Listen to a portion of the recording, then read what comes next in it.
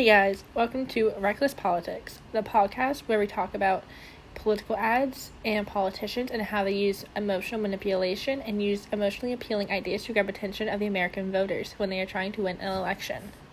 During the podcast, we are going to apply Burke's method, or Burke's Pintad, to rhetorically analyze political advertisements.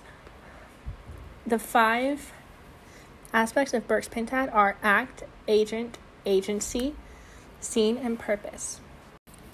In the first episode of Reckless Politics, we're going to be discussing the political ad aired by Ronald Reagan in 1984 titled Morning in America.